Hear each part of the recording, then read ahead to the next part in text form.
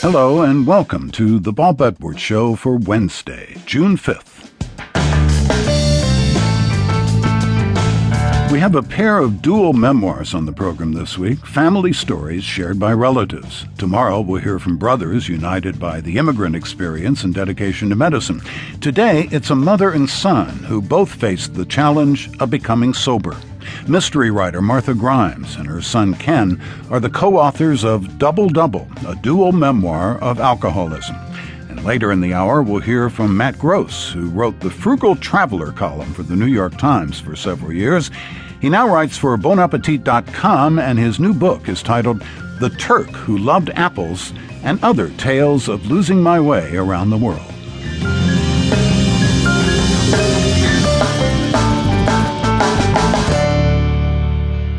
Writing almost a book a year since 1981, mystery writer Martha Grimes defines the word prolific.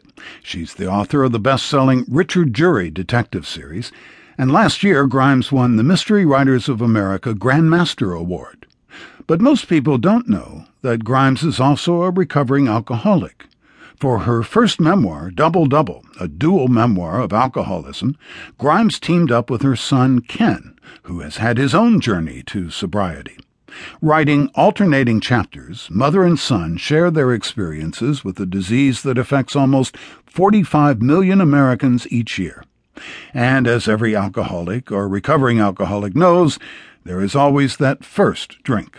Ken Grimes tells the story of his.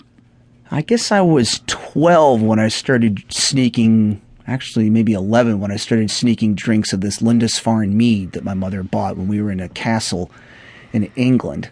And that was the first sort of experience I had with sneaking drinks. It was, I can still remember it very clearly. It was sort of an earthenware jug, and it sat on a desk in the living room, and it was honey wine essentially, and it tasted very good actually. And it wasn't really giving much of an effect, but I knew it was wrong. It tasted good, and I started sneaking drinks of that. But that was a precursor. So when I really started drinking heavily is when I went into ninth grade. I went to a new high school, and that's really, so 13, almost 14, to answer your question. But you were part of the just say yes generation of the late 70s. There was no reason not to drink, right? Exactly. So I work with people now who who are much younger than I am, and it's interesting to me how it seems to me technology is sort of a thing that younger people embrace as kind of a statement or a lifestyle or the way they express themselves.